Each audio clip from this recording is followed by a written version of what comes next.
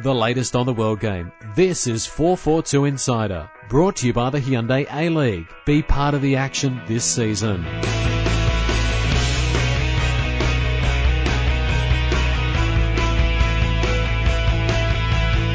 Hello, welcome to this week's 442 Insider podcast, and we have got a full room today. I am pleased to welcome with me Andy Jackson, publisher, Kevin Ayres, online editor. Hello.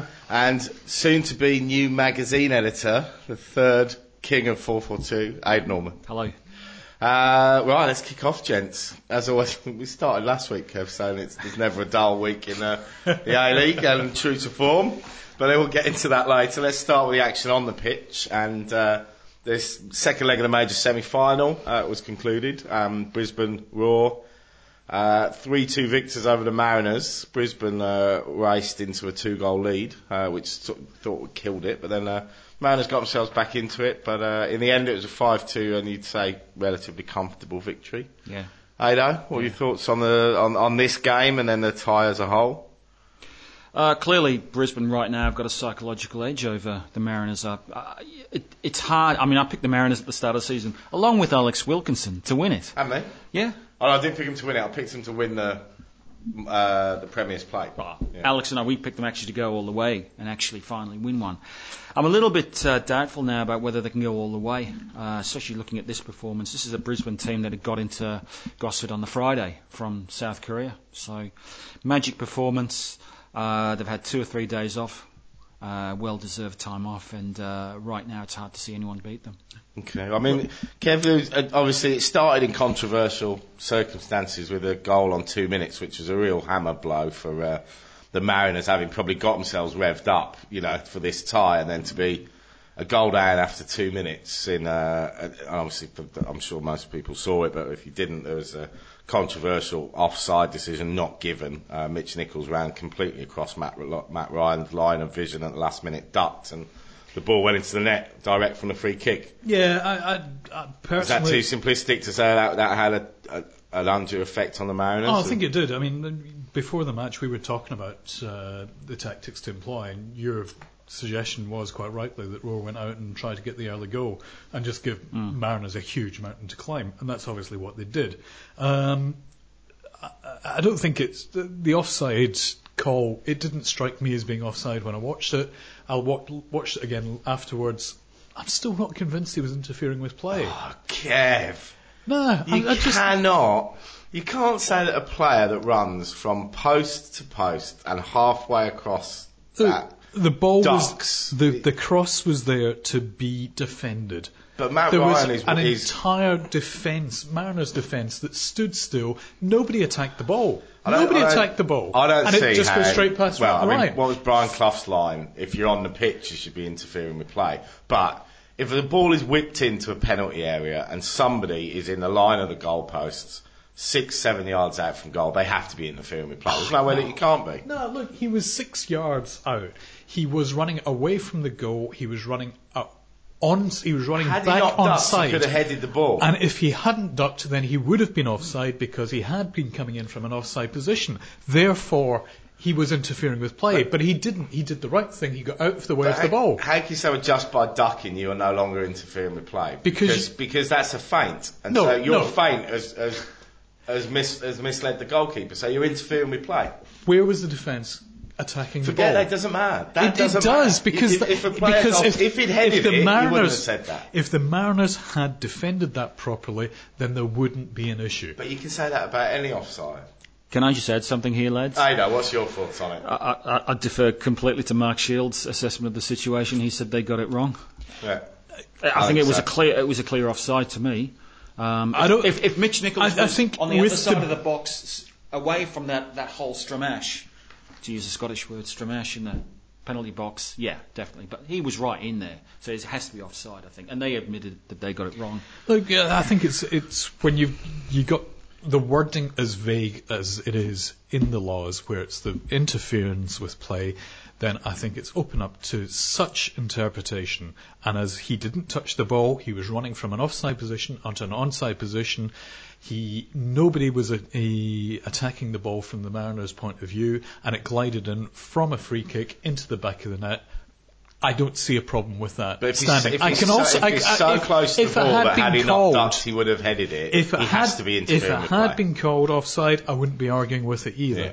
But under the circumstances, I think you just got to swallow it, man up, and what about come back into the game. What about the handball?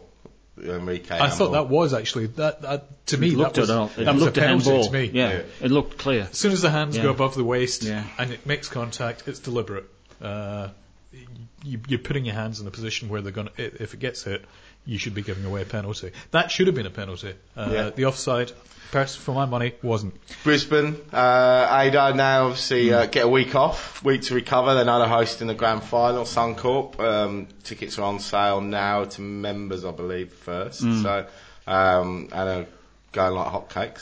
So Mitch Nichols said he's just bought 40 of them. So. Yeah, living off baked beans. I saw somebody else saying that their ticket number is up to 14,000 on the ticket already, which is fantastic. Yeah. To see. So there were 2 weeks to hype it up. Yeah. Less than 2 weeks, but this was Andrew's plan from day one, is if you can get to the grand final on this day, you've got 3 days off for the players who really deserve it. They have a nice lead into the Tuesday night All-Sun game, then a nice bit of rest, and then the weekend game. It's absolutely cherry ripe for another Raw I have to say, win. if Mariners were... And I did tip the Mariners at the start of the season. I've got to say that again. Yeah. If Mariners ever had a chance of getting past the Raw, it was this weekend. I also found it very interesting the Mariners played last night. Yeah. I thought it was I assumed it was a youth team. No, but there were people tweeting from there. You know, Matt Ryan was playing, and it was a full-strength team, and it just seems like a very bizarre decision to me. But I could have seen Roar maybe doing that, but unless Arnie's maybe thinking a few of them needed to just get rid of Sunday's game, blow the cobwebs out, get back into it. And just it did seem to be a fairly hastily arranged thing. thing. Maybe he thought they needed it. Yeah. But I think didn't Gus have that idea of always playing? I think we played Liechtenstein before the last World Cup, a nice easy game, brings the confidence back to the players. Could be something to do with that. I don't know what the result was though. If that was the intention, it wasn't necessarily. It didn't really work out too well for them. And the score was? They went down early on to 1-0 to Marconi, and then eventually late on, Harefield came off the bench to score an equaliser, and then they got a late winner from Duke. It's who's 2-1. One of the youth players, so it was 2-1 to Mariners in the end. Yeah. But not necessarily quite the confidence boost they might have been looking for. Well, the day before, we had seen Perth Glory make their way into the preliminary final, beating Wellington Phoenix at NIB Stadium in a cracker, extra time. Final winner from Howarth in the 112th minute when it looked like penalties might be the only way that they were going to be separated. But thoroughly entertaining game. Absolutely. And Phoenix, what a brilliant second half for them. I think they've done particularly well. I spoke to Ricky the other night, and they've now got a plan to start going from this level in the semis to actually going and making grand finals now. So that's the plan for them. But no, it was a cracking game. I think there was never any doubt that Perth were probably going to win this one, given the incredible travel involved in this game. Phoenix, that's been the big difference for Phoenix this season, is being able to go on the road and actually come away with results. And they proved it. I think for most of this game, they were terrific. But and the last game for Tim Brown, we should say as well, a terrific servant to the game. Yeah, I was talking to him at the he's going off to Oxford University. Business management. London School of Economics, isn't it? No, Cambridge, I think he said it is. I think it was Cambridge University, one of the two. Somewhere posh, anyway. I think, we'd done a feature on him in one of our magazines, and I think he was a graphic designer at one point, wasn't he not? Was he? Yeah. So a very talented lad. But his last game as a footballer. But it's great to see Perth with the crowds coming back slowly. It's a tough market over there. I've just been there for about 8 days, and it's not easy for them, but great opportunity to perhaps even make the grand final now. Yeah, apparently there was a great story in the West Australian this morning decrying the fact of the lack of media attention for Perth Glory, given that West Australian are the one who mainly ignore the team most. That's quite ironic.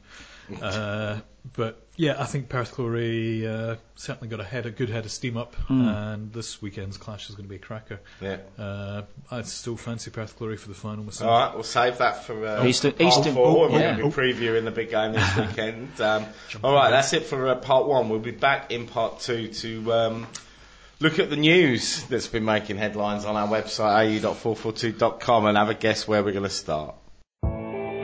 The new issue of 442 is on sale now. We talk to Arsenal captain Robin van Persie about how he became the most lethal striker in the EPL and Man City, while United legend Dennis Law answers your questions. Come with us to Russia to catch up with Socceroo Luke Wilkshire. We meet Brisbane Roar's Ivan Franjic and ask whether the tackle is dead in modern-day football. If it's in the game, it's in 442. On sale now at newsagents and the App Store. The latest on the World Game. This is 442 Insider. Welcome back to this week's 442 Insider podcast. We were just getting very heated off air and before we might as well turn the microphones on. That's supposed to be the point of this. All right, let's start off with the Tuesday's bombshell, obviously strategically timed for maximum effect by Hunter Sports Group on the morning of the A-League Awards, as they had done with sacking Branco on the morning of the launch. They top and tailed the season by pulling their support of the Newcastle Jets on the morning of the A-League Awards. It was also the morning of the Australian Football Awards as well, the beginning of the season, same day. Indeed it was. Indeed it was. So, I mean, let's start. Where do we start with this, Kev?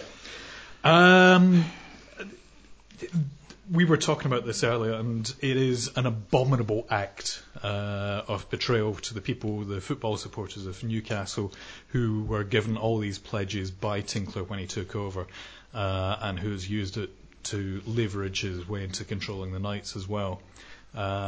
However, having said that, I still do actually have a little bit of sympathy for him. I think the FFA, his main gripe is, of course, that he was charged almost $5 million to buy the Jets, of which $3.5 million was an acquisition fee. And the FFA employee who coordinated the deal was allegedly paid some $500,000.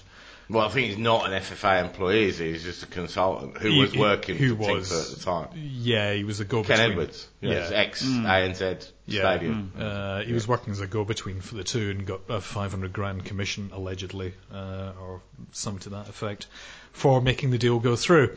The commission for Ken Edwards, that's his deal as far as I'm concerned with the FFA. But you can imagine that if that's Nathan Tinkler, that's going to leave a bad taste. Oh, absolutely. If that wasn't disclosed to him. But I think... because he's going to be like, well, hang on a minute. Of course he was selling me this as a good idea. He was going to pocket $500,000. Oh, absolutely. But anybody who tells you it's a good idea, it's up to you to then go away and find out if it is a good idea or not, But he was working for Tinkler at the time. He was working for Hunter Sports Group. You would think that... Was he actually working for Hunter Sports Group, or was he working for the Jets? No.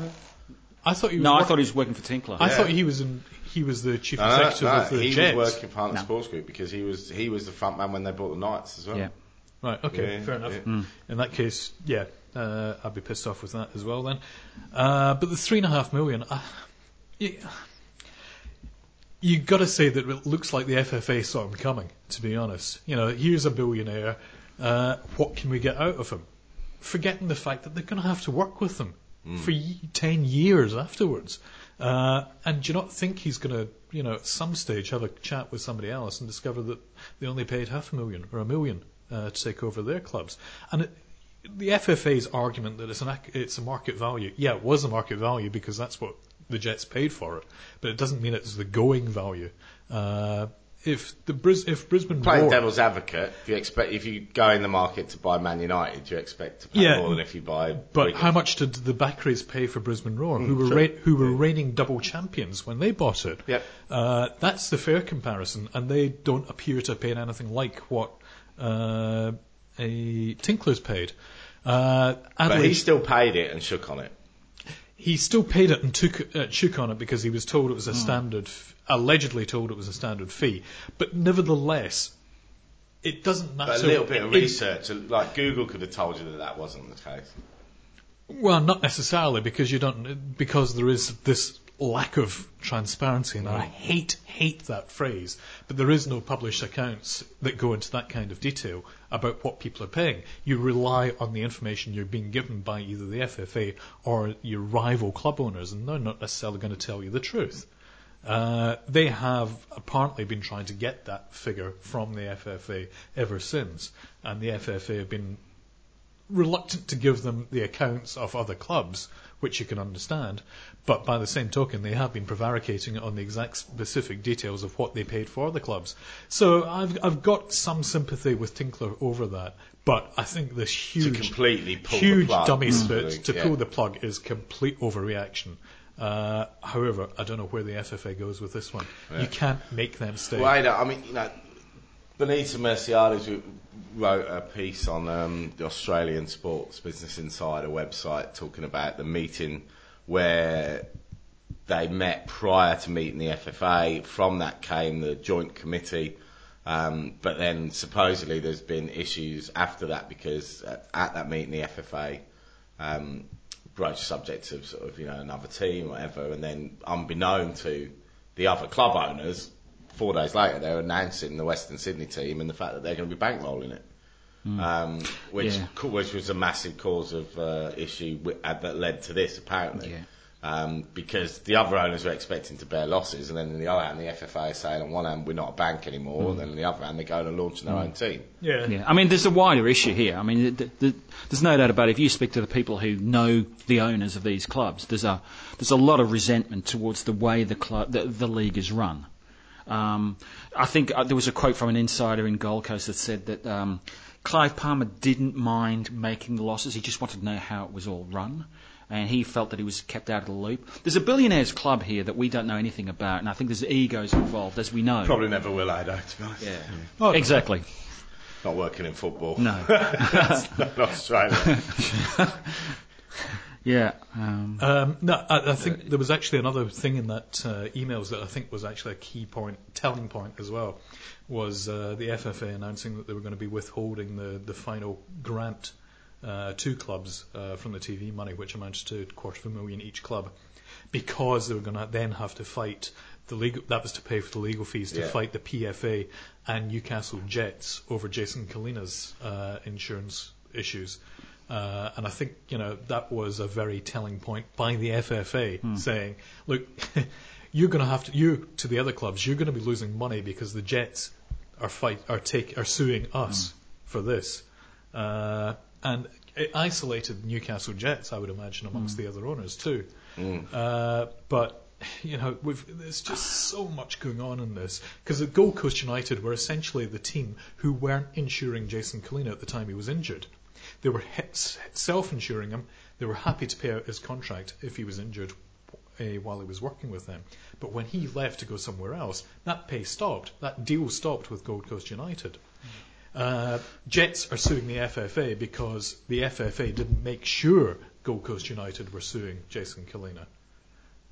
Insuring Jason Kalina.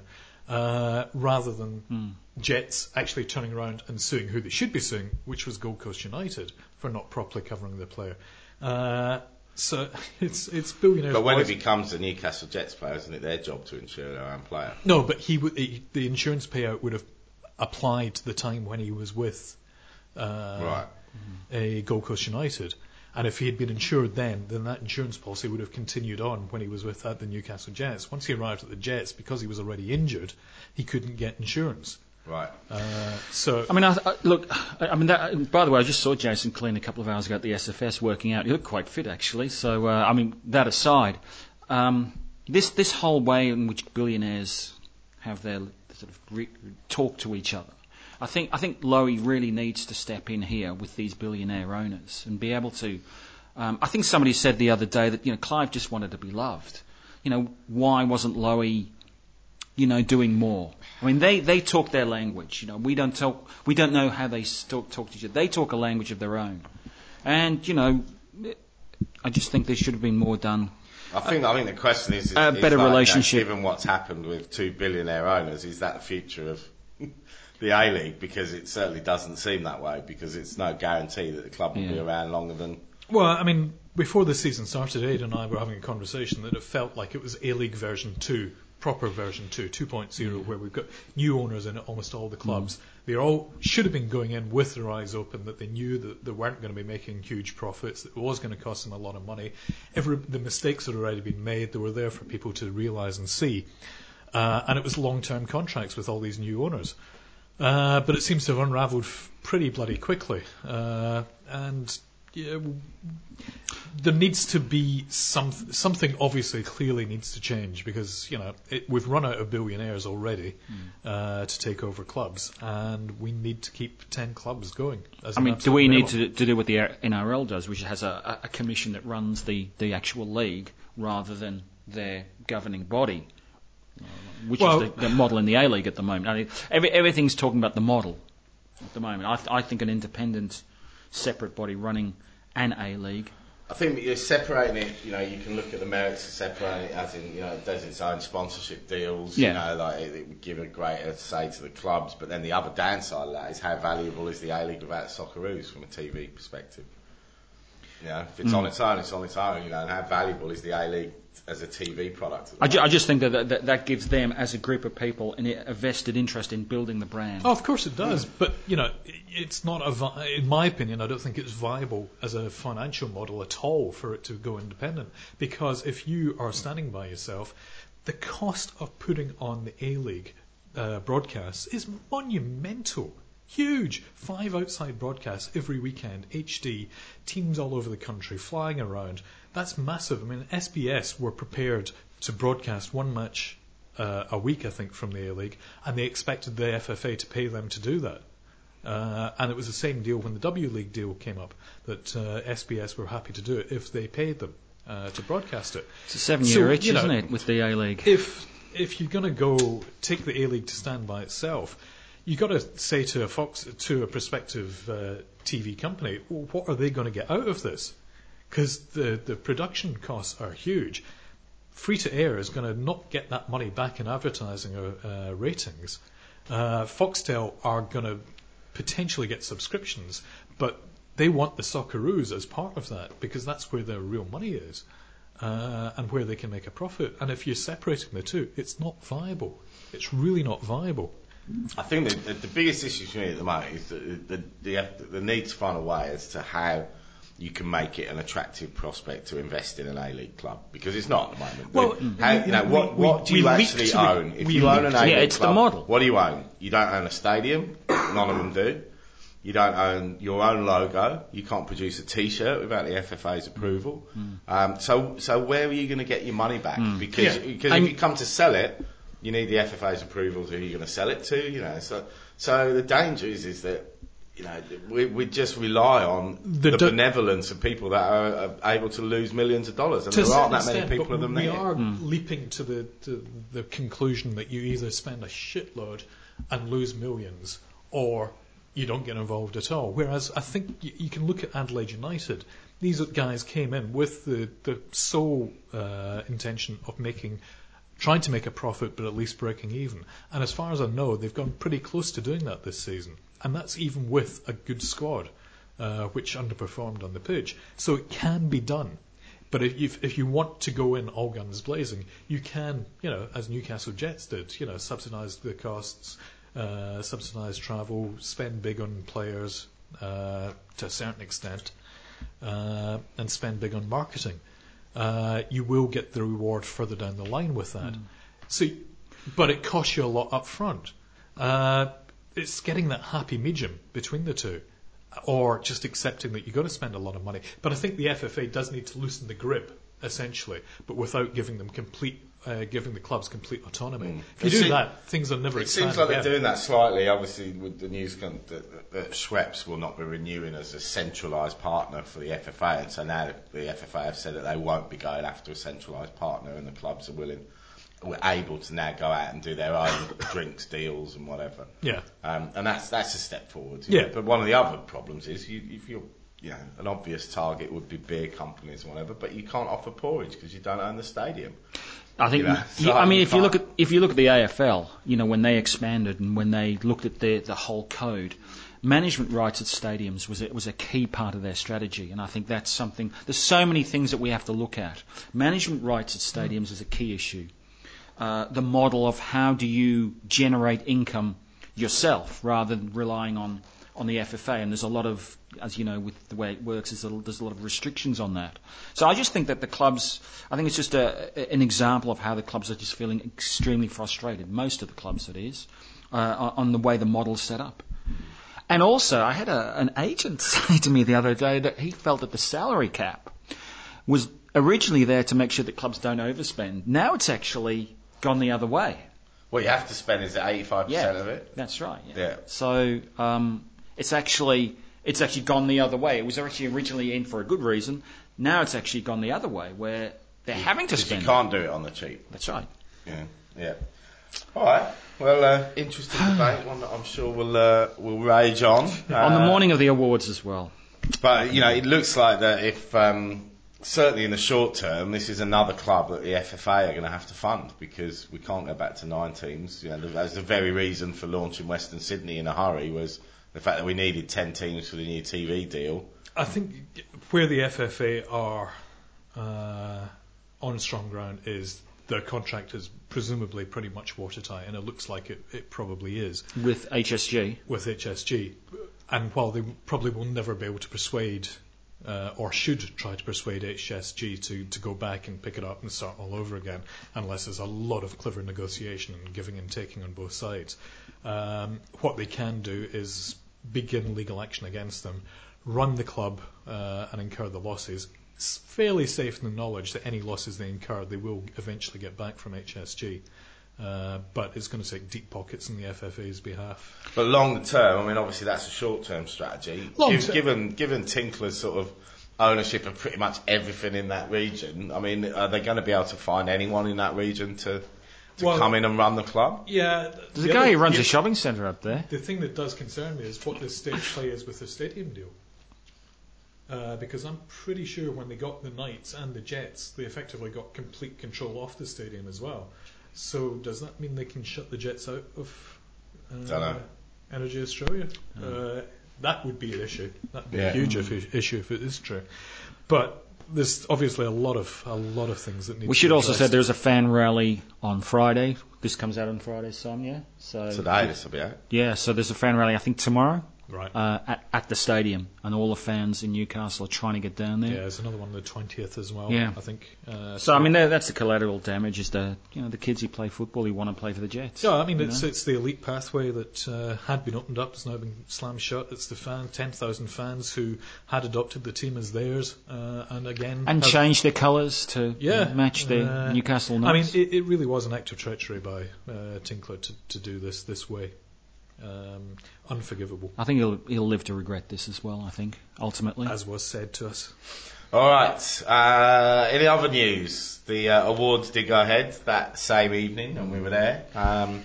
Full list of winners. Johnny Warren, medal winner Thomas Broich from Brisbane Roar. Bit of a surprise, that one. I thought it was a huge surprise. Given he missed a big chunk of the season. I reckon it was a pretty universal surprise as well. But again, the top 3 were Broich, Archie Thompson and Bessart Borussia coming in, I think, 3rd. Who was ineligible?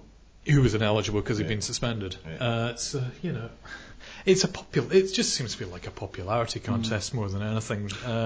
And disappointing, to be honest, because I think Svansvich probably deserved it. Yeah.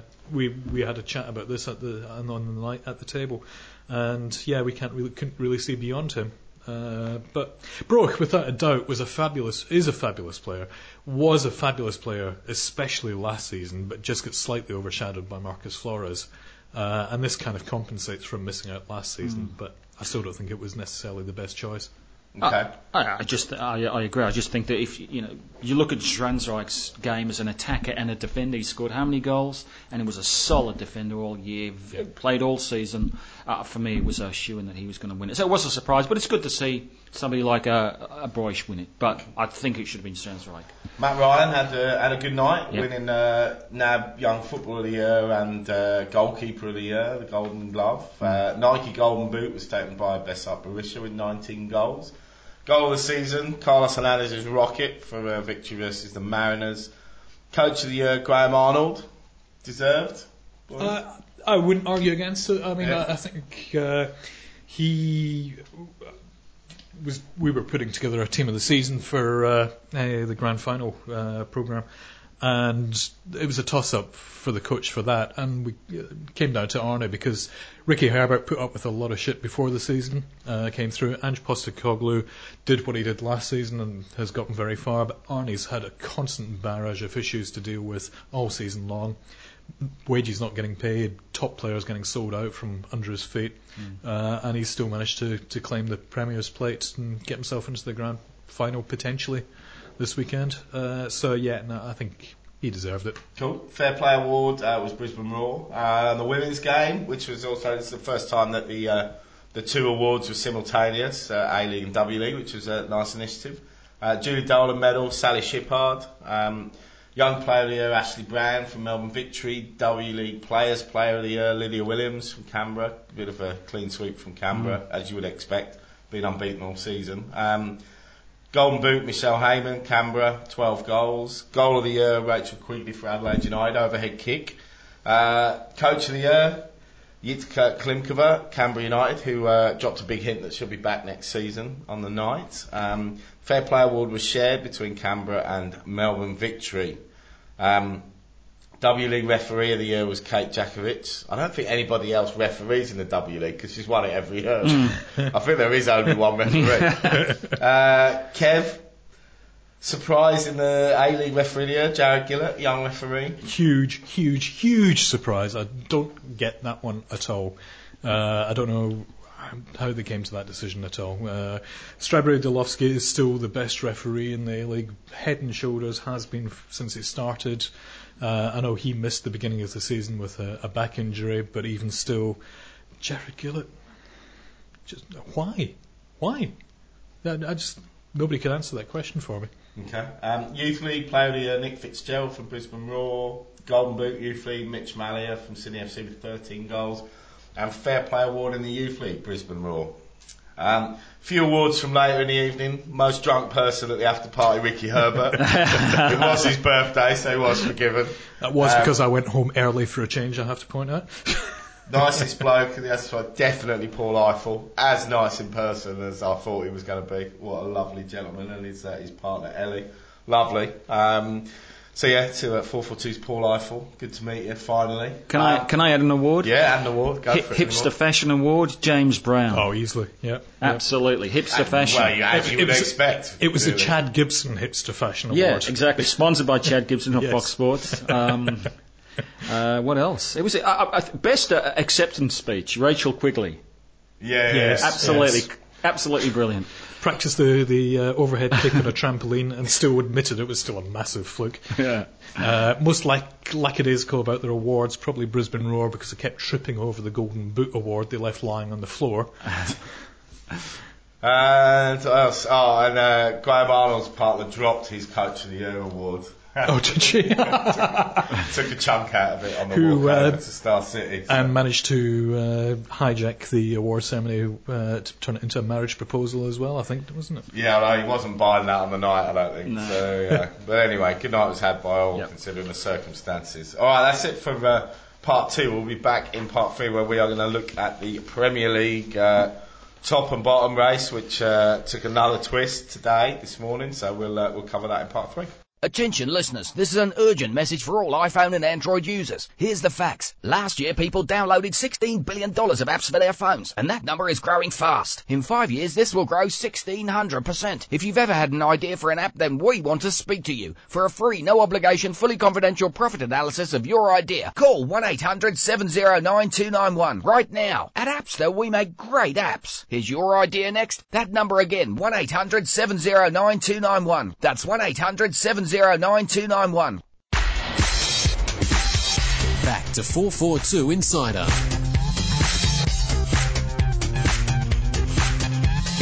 Hello and welcome back to this week's 442 Insider podcast. Well, for all those A-League coaches that moan about busy schedules, take a look at the Premier League. Games were played on Friday, Saturday, Sunday, Monday, Tuesday, Wednesday, with all teams playing twice over that period. Most teams played Saturday and Monday. Notable results, obviously Man United earlier today beaten 1-0 at Wigan in probably the surprise of the season so far. Man City, after Mancini declared the title race over at the weekend, are now back in it. 4-0 win over West Brom this morning, after losing at Arsenal on Sunday. So lads, at the top now, we've got 5 points in it, but still obviously Man United, Man City to play. So, Man U can probably afford one more slip up. Obviously, if they win that game against Man City, that will probably give them the title, particularly when that's coming up in about 2 weeks' time. I think it's the end of April. So, what do you think? Glimmer of hope for Man City? Nah. Sadly, no. I think Man City are just limping away through the end of the season, and I don't know why, because they don't seem to be struck by injuries. They've still got the same 4-0 win this morning. That's not much of a limp. Oh, it's more of a skip. But it's against West Brom. They're winning the games that they should be winning, but they're not winning the big games they need to be winning. Yeah, they can still win the Premier League. So as far as I'm concerned, it's game on. Yeah, but given the form that they've been doing recently, I think it's still Man United's in the bag.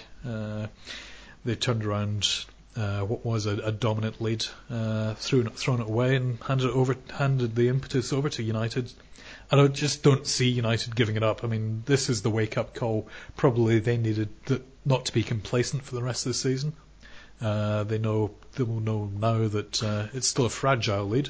But they will just be efficient. They'll be ruthlessly efficient the way Fergie always is. I think Sir Alex did say that they were complacent against QPR after a shocking decision went against QPR in that home win for United 2-0. He just felt that they coasted. So maybe you're right. It could be that kick up the arse that they needed. But I still think it's game on with Man City. They've got to play against Man United.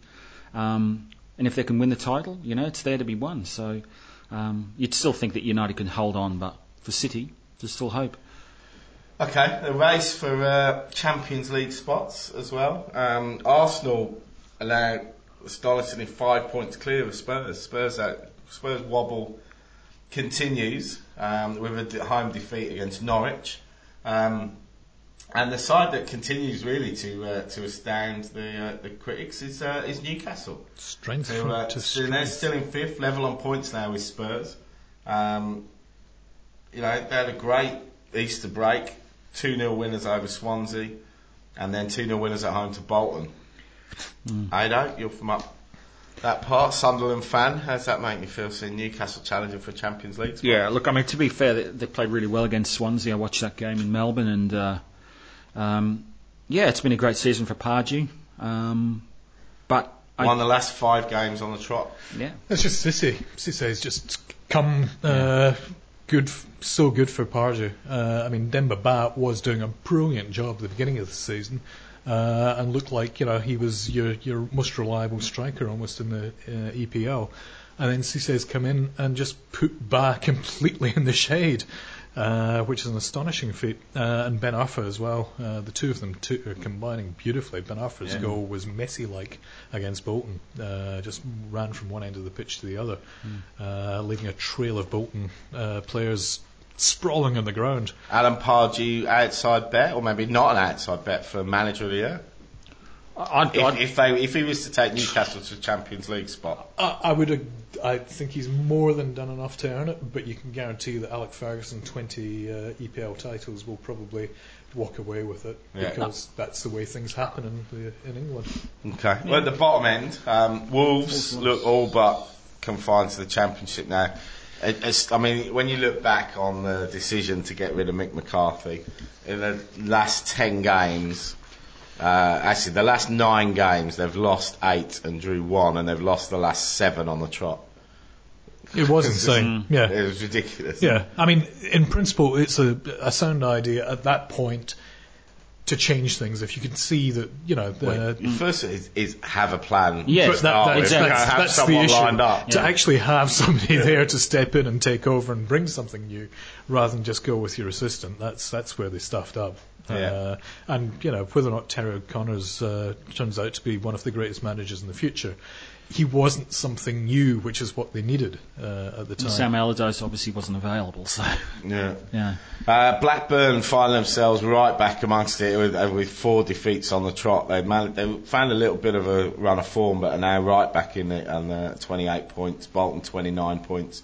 That's the bottom three. Then Wigan, QPR on 31 points, and Villa still hovering around on 35. I can't believe Wigan might just escape again. I know. It's just astonishing. They just get down there, go down. And they've only lost twice in the last 10 games.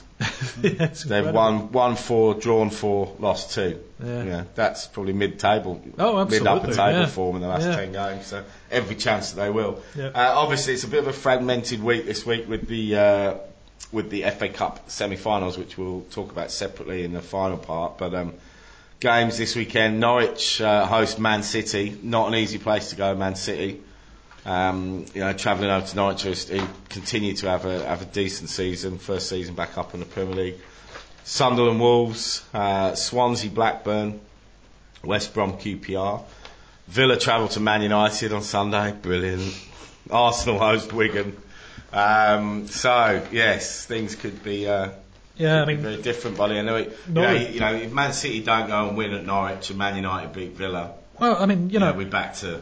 Absolutely, back to 8 points. This is actually why I don't think City have got a chance, because Norwich are on a run of good form, 2 wins in the trot, just beating Spurs. If they don't go into this match full of confidence, I'd be very surprised. And Man City struggling. And you wonder how long they'll hold on to Paul. Swansea bubble seems to burst a little bit. They've lost the last 4 on the trot. Yeah, but against tough opposition, Not the biggest squad. Might be running out of steam. Exactly, yeah. Oh, well, having said that, tough opposition, QPR. Yeah. And let's just have a word for Brad Jones, who came off the bench. Obviously, Pepe Reina got sent off, and then the number 2 keeper, Donny, got sent off early. And Brad Jones came on. It was his first touch in the Premier League. First touch was to save a penalty, which he then pointed to the sky and dedicated to his late son Luca. Obviously, we know the tragic circumstances surrounding that, so it was great to see him get his opportunity and take that. And bizarrely, now has a Wembley game coming up as first choice keeper. And that was the same week that his new son was born as well. Oh, really? Yeah, Nico Luca was just born this week. Wow, I didn't know that. Yeah. Fantastic. Rollercoaster weekend. It was a rollercoaster match for him as well. Another penalty, which he gave away and was lucky to escape with a yellow card. What a week. What a month. Yeah, and the FA Cup semi-final. Those rarest of things, an Andy Carroll winner in injury time. Shows that he can still head a ball, not kick one. Yeah. All right, that's it for part 3. We will be back in part 4 to preview the Death or Glory match between the Mariners and Glory at Bluetown Stadium, and also the FA Cup semi-final. So join us after the break. The new issue of 442 is on sale now. We talk to Arsenal captain Robin van Persie about how he became the most lethal striker in the EPL and Man City, while United legend Dennis Law answers your questions. Come with us to Russia to catch up with Socceroo Luke Wilkshire. We meet Brisbane Roar's Ivan Franjic and ask whether the tackle is dead in modern-day football. If it's in the game, it's in 442. On sale now at newsagents and the App Store. The latest on the world game. This is 442 Insider. Hello, welcome back to the final part of this week's 442 Insider podcast. We've just been looking at the fixtures for this weekend and declared Saturday football TV day, so the wives and girlfriends are going to be delighted. Mariners versus Perth Glory, Bluetown Stadium, Saturday 5 p.m. A place in the grand final and a trip to Suncorp awaits. Boys, how's it going to go? Ado?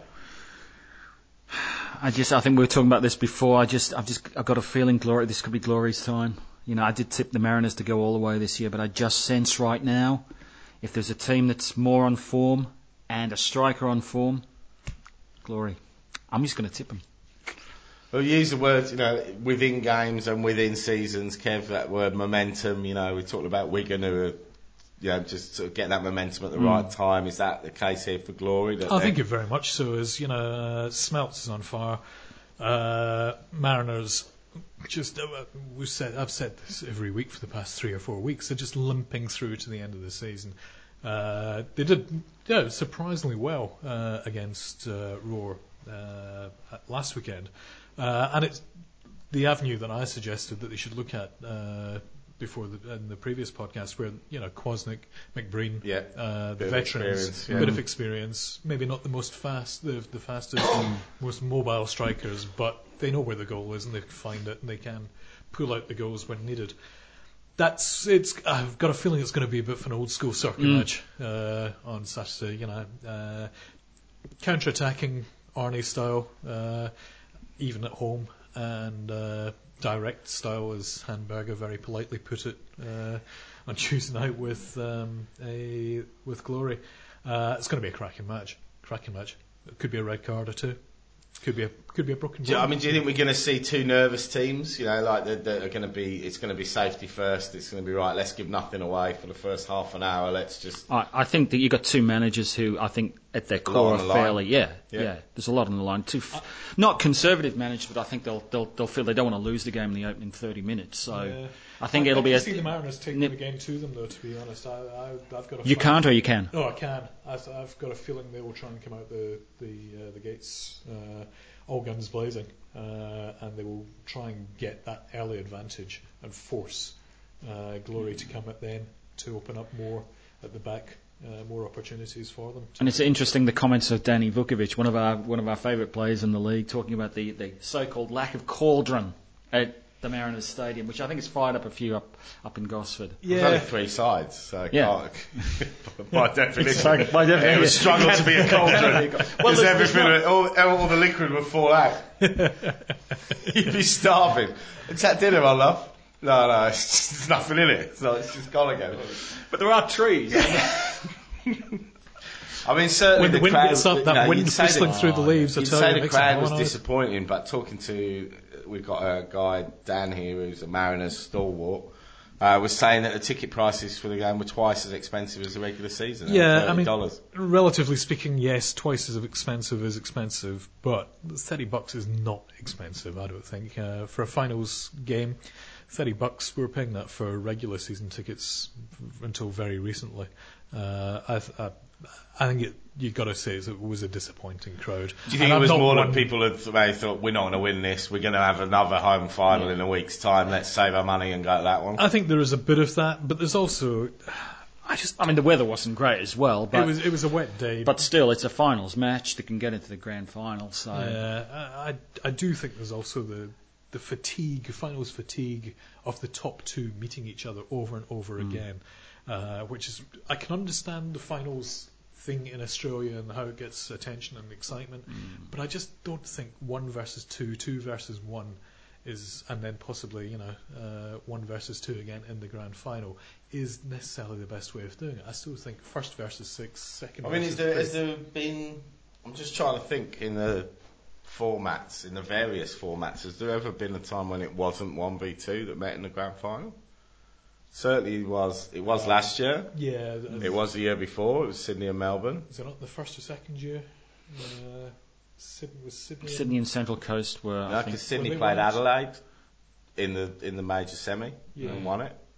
Well, I think pretty much every Melbourne versus Adelaide season 2. The only thing we do know is I think the stat was 85% of home finals are won by the home.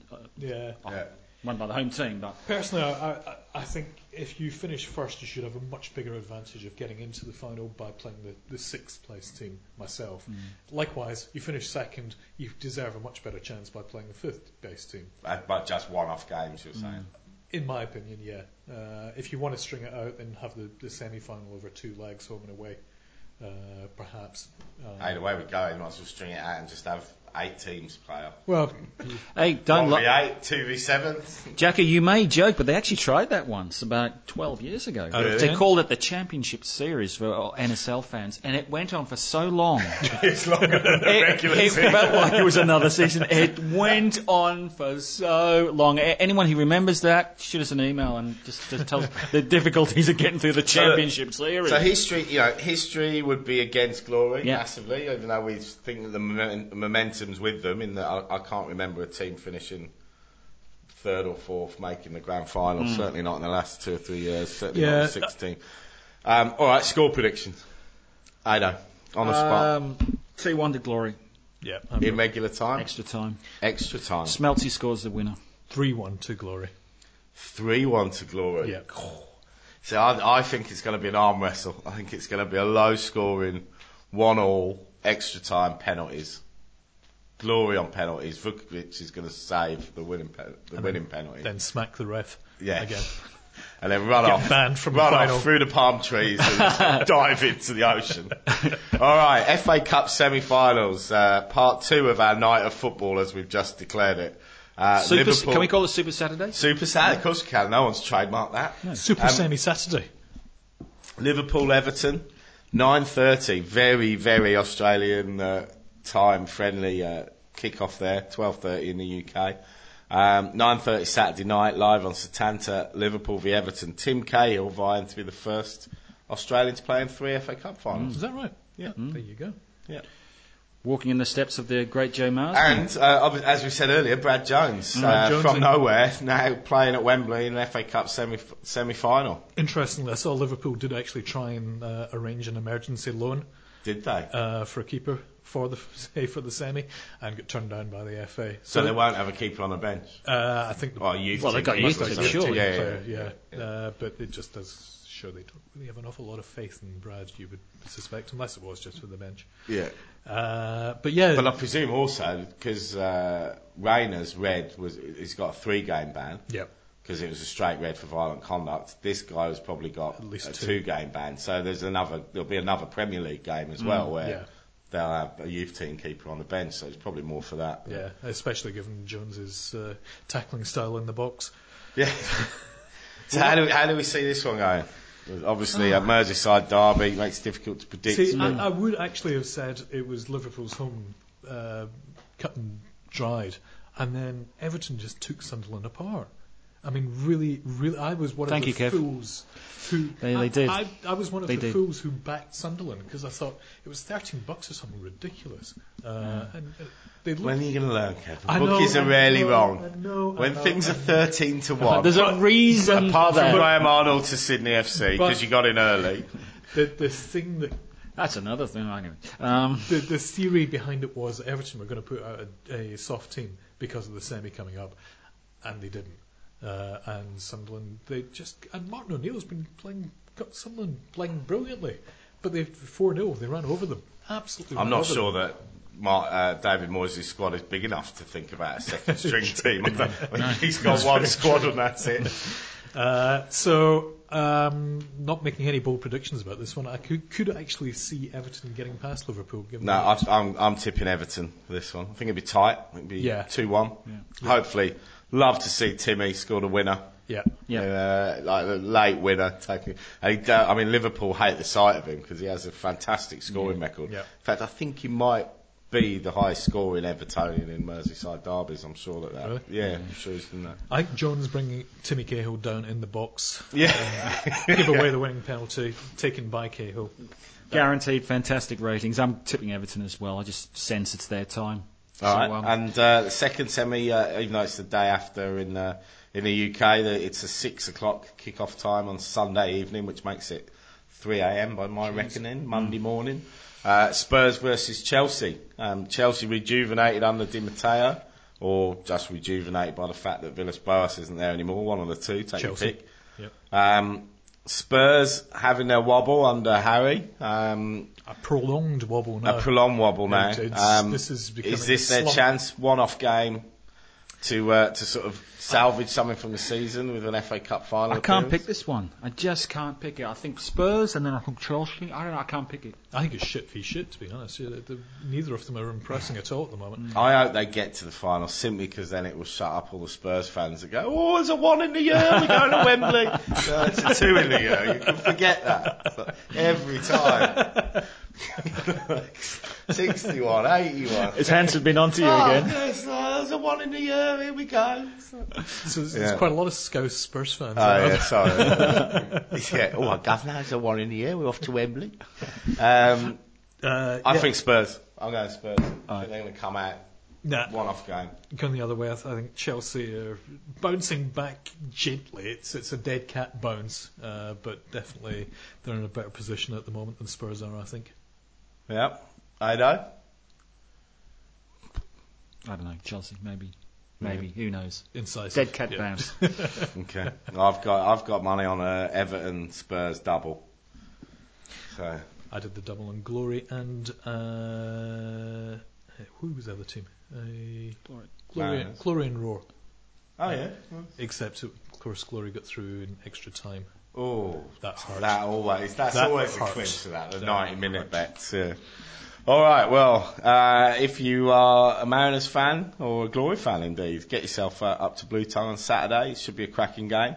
And wherever you're watching your football, hope you enjoy the weekend. Ada? Can we just add that we've just been to a terrific launch for the best... greatest ever greatest Australian footballer and team and female player and coach was launched today. We've just been to the launch at the Allianz, so have a look at the website. There's a story there, and that's a public vote as well. So you can have your say on who you think the greatest player, greatest team was. All run by the Johnny Warren Foundation. So Yeah, it's going to be pretty interesting. Yep. Should be good.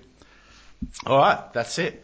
We will join you next week to preview the grand final. So see you next week. 442 Insider is a Helms Media Solutions production. Visit helms.com.au to find out more about our services.